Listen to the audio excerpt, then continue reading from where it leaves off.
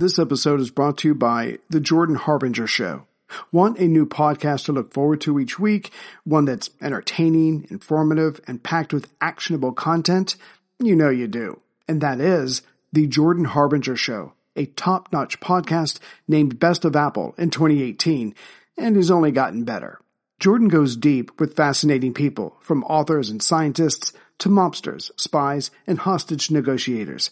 During his discussions, Jordan pulls out tactical bits of wisdom for you to use to become a more informed, critical thinker. You'll learn and have a good time. He's very easy to listen to. My two recent favorites are Episode 972, Mustafa Suleyman, The Coming Wave of Artificial Intelligence, and Episode 843, Elie Honig, How the Rich Get Away with Crime. You can't go wrong adding The Jordan Harbinger Show to your rotation. It's incredibly interesting. There's never a dull show. Search for The Jordan Harbinger Show, that's H-A-R-B as in boy, I-N as in Nancy, G-E-R, on Apple Podcasts, Spotify, or wherever you listen to podcasts.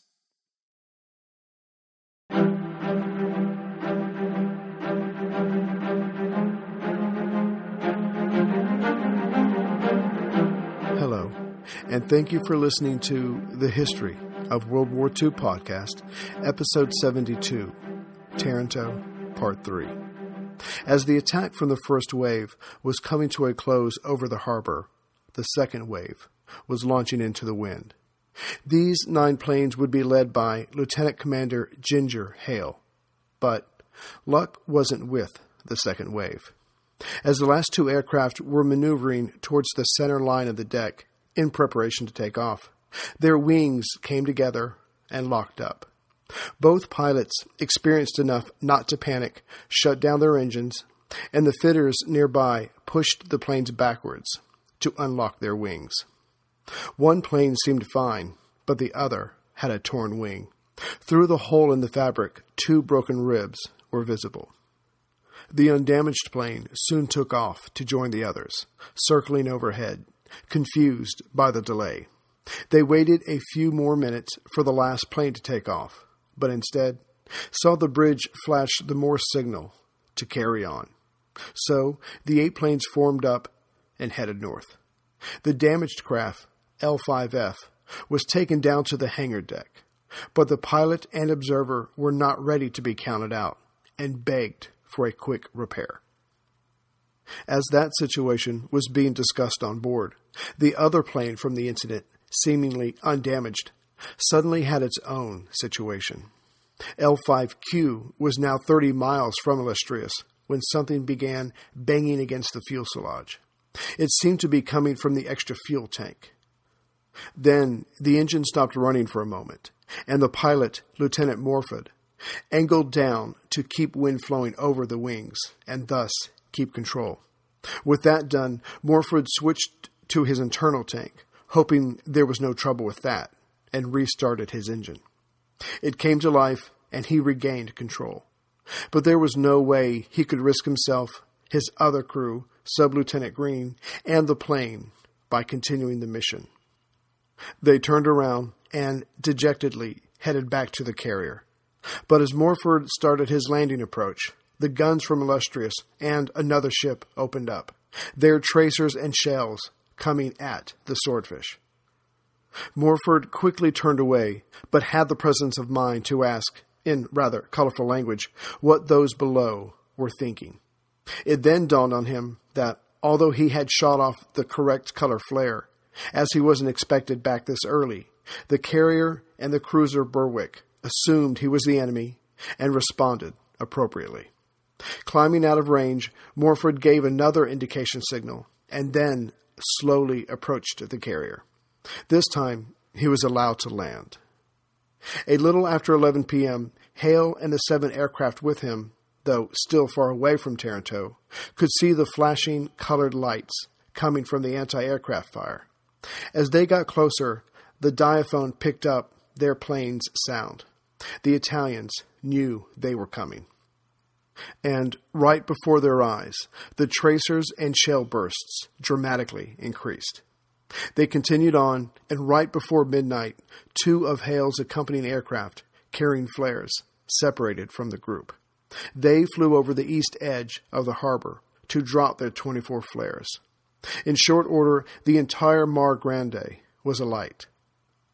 Staying focused on these two aircraft for a moment, after reaching the harbor's north shore, they then turned southeast and dashed for the oil storage depot at about the 4 o'clock position, but a bit more inland.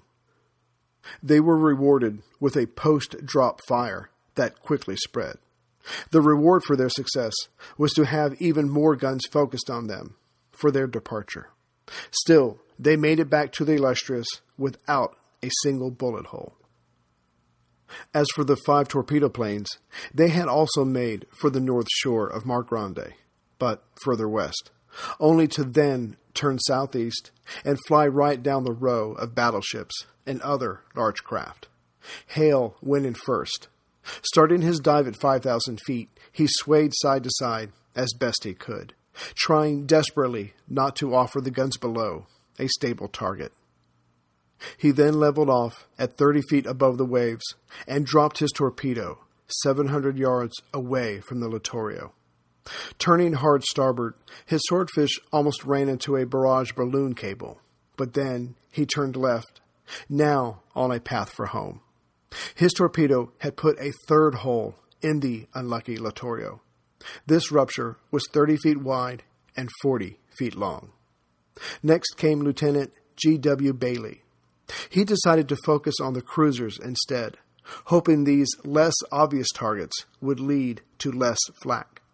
But however it happened, after Bailey started his dive, his plane, along with his observer, Lieutenant H.J. Slaughter, was never seen again. Bailey's body was discovered the next day as the Italians began their post-attack cleanup. Lieutenant Leah came in next and decided to follow Hale's path, but then regretted his decision, watching the intensity of the tracers increase as they rose to find him. So he put his plane into a 360-degree turn, diving all the while. The idea was to gain speed to stay in front of everyone's aim and then level out just below the worst of the bullets flying through the air. His plan worked as he was relatively safe for a moment, until the gunners could adjust. But in that time, Leah focused on the Duilio and dropped his torpedo. Seeing it ram the battleship, Leah decided to stay low, flying in between 2 cruisers, but almost hitting a fishing vessel. He increased speed, keeping his plane just in front of the gunner's aim. Soon he was in the darkness. The Duilio now had a hole in it 36 feet long and 24 feet wide. The water came rushing in. But the captain of the weakened vessel kept his head and ordered for the ship to be grounded. The Duilio gained speed and made for the nearest shore. By this point, Lieutenant Torrance Spence had flown over the north shore of the main harbor, turned around, and headed just south of the town along the canal. Before his dive, he and Bailey just managed to avoid ramming each other in the confused mess of bullets and searchlights filling the sky. By the time he pulled up from his dive, he was only 3 feet above the water. He let loose his torpedo at the Veneto, but as he didn't see an explosion, surmised that he either missed or the torpedo was defective. He survived the fire coming at him from all sides, as well as dipping one of his wheels into the water, to disappear into the darkness to the south. Lieutenant Wellham came in next, but decided to look over the west side of the harbor, hoping for a respectable target without having to deal with the intense flak just to his east. But then he nearly ran into a balloon that had come loose from its cable.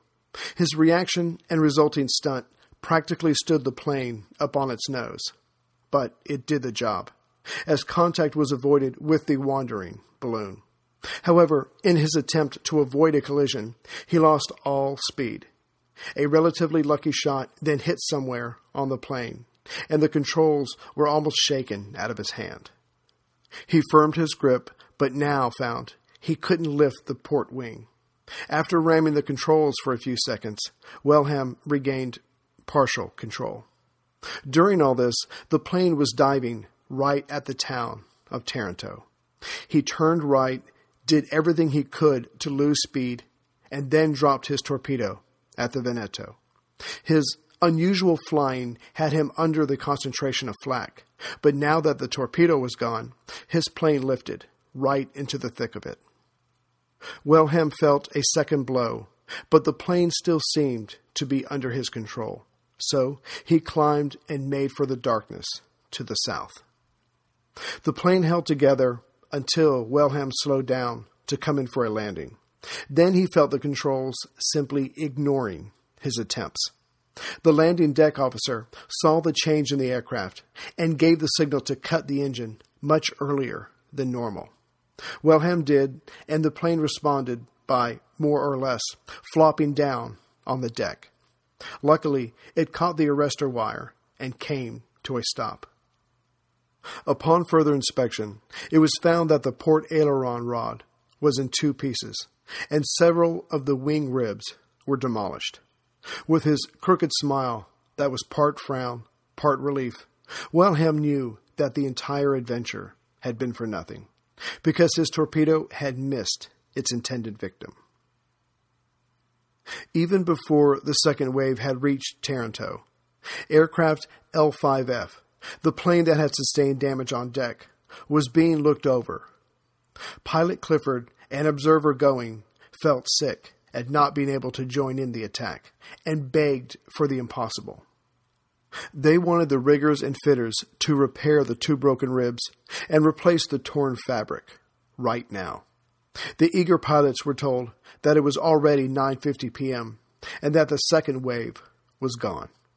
The flyers pressed forward with their pleas. They were then assured it could not be done in time, but the support staff would give it a try. 20 minutes later, at 10:10, the plane seemed ready for takeoff.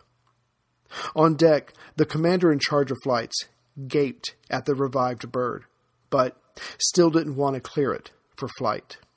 There might be other damage not found. Clifford and Going begged again. Permission was hesitantly given. They took off and arrived at Taranto only 24 minutes behind their comrades. As they got closer, the last of the swordfish was leaving, but the bullets, shells, and tracers still filled the night air. Circling the main harbor, there didn't seem to be a decent target that wasn't covered with heavy flak. Clifford then headed east to the smaller harbor. Soon the cruiser Trento was spotted, and Clifford dove the last 2,000 feet right at it. Dropping his 6 bombs, he then pulled up and headed away. However, there were no secondary explosions, and the 2 airmen felt that they had wasted everyone's time. In fact, one of their bombs had landed on the Trento, but failed to explode. However, a large hole was now in the cruiser and would have to be repaired. Back at the Illustrious and its surrounding escorts, everyone waited. There was nothing else to do. They all watched out for Italian ships or subs, but nothing showed. The plan called for the first wave to return and land at 1 a.m. So, at that time, the carrier turned into the wind and made 21 knots. Having practiced this over and over, those on the carrier expected the first wave to be already circling, waiting to land. But above, there was only silence, in the sky and on the radar screen. Finally, after 12 long minutes, the first swordfish blipped on the radar screen. Soon, all but one of the planes was detected. Everyone celebrated as word spread. 1 loss out of 12. It was not to be expected, or even hoped for. Of course, the question was, how much damage did they do? The pilots were peppered with questions and answered as honestly as they could. And their replies did not lead their superiors to believe much in the way of significant damage was done to the Italian fleet. But even before they could get their stories out, the second attack wave was circling over the carrier, asking to land. They too soon had their aircraft next to the first wave in the hangar, and sadly, their stories of mixed successes matched those of the first wave. But everyone celebrated the second wave's loss of only a single plane. Everyone wanted the mission to succeed, but they also wanted their comrades back. So far, so good. The latter wish was granted, but again, what did they achieve? That could only be answered by the morning's light, when the Bob Martins from Malta would fly over Taranto at dawn. By 3 a.m., the last swordfish was aboard and secured. The British vessels then formed up and headed south. One reason for this was to join up with Cunningham's fleet, the idea being safety in numbers. But tonight, they were willing to settle for deterrence in numbers. Also, it was deemed prudent to stay clear of land-based Italian bombers who would be looking for a little payback. As they joined up with Cunningham, his flagship was flying 2 pennants. One signaled, "Illustrious, maneuver well executed." The other flag signaled, "All ships, repeat signal, Admiral is now flying." The men from the attack force were tired, but proud as they witnessed the greatest compliment and honor in the British Navy, and it was all for them. The attack force brought back most of their men. They also brought back hope for the future. But Rear Admiral Leicester, having just gone over his pilot's reports, wanted to go back that night for another attack. Cunningham wasn't so sure, but was open to being convinced. But then all was decided for them as a storm came up. Soon after, 3 Italian Cant Z-501 planes spotted the group, but before they could escape, were shot down by Fulmars, directed by radar. Against the Italians, Churchill's Wizard War was proving everything he claimed it to be. Hey everyone, Ray here. I've been using Yahoo Finance, our sponsor today. And like many of you, I think about my golden years, and I hope they're golden. I have a Roth IRA with Fidelity and another with Merrill, and I have consolidated them into one hub with Yahoo Finance. There, I have access to expert analysis to help me stay atop this ever-changing world. And with Yahoo Finance at my fingertips, I can focus on my goals of paying off my house and getting ready for, me time. And since Yahoo Finance has been around for more than 25 years, they know what they're doing. It's the #1 finance destination, with their independent research, customizable charts, and so much more. With a community of over 90 million users each month, their real strength is helping you on your way to financial success. So, for comprehensive financial news and analysis, visit the brand behind every great investor, yahoofinance.com, the #1 financial destination, yahoofinance.com. That's yahoofinance.com. As the proposed follow-up attack would not be, Cunningham and his would have to settle for the results of the previous night's work. The Bob Martins were sent up early that day of November 12th. Flight Lieutenant Whiteley and his crew of Marylands, or Bob Martins, lifted off from Malta. Their orders were to fly near Corfu on the Greek coast and then head west. The idea was to come at Taranto from the east, a direction, hopefully, Taranto's no doubt heightened security wouldn't expect. Not being told of what happened the previous night, Whiteley and his crew was shocked to see how Mar Grande had altered. Getting over this, the observers started taking photos. But as this information had to make it back, the radio operator from the lead plane summarized the scene below them and transmitted in code. But coded messages, especially short ones, could not fully explain the immense carnage, so Whiteley had a second message sent, this one longer, more descriptive, and uncoded. It wasn't like anything was going to change down there if they were overheard. Meanwhile, the Italians at Taranto, under the leadership of Admiral Riccardi, had been busy all night salvaging what could be saved, in terms of lives and ships. The Littoral's bow was submerged.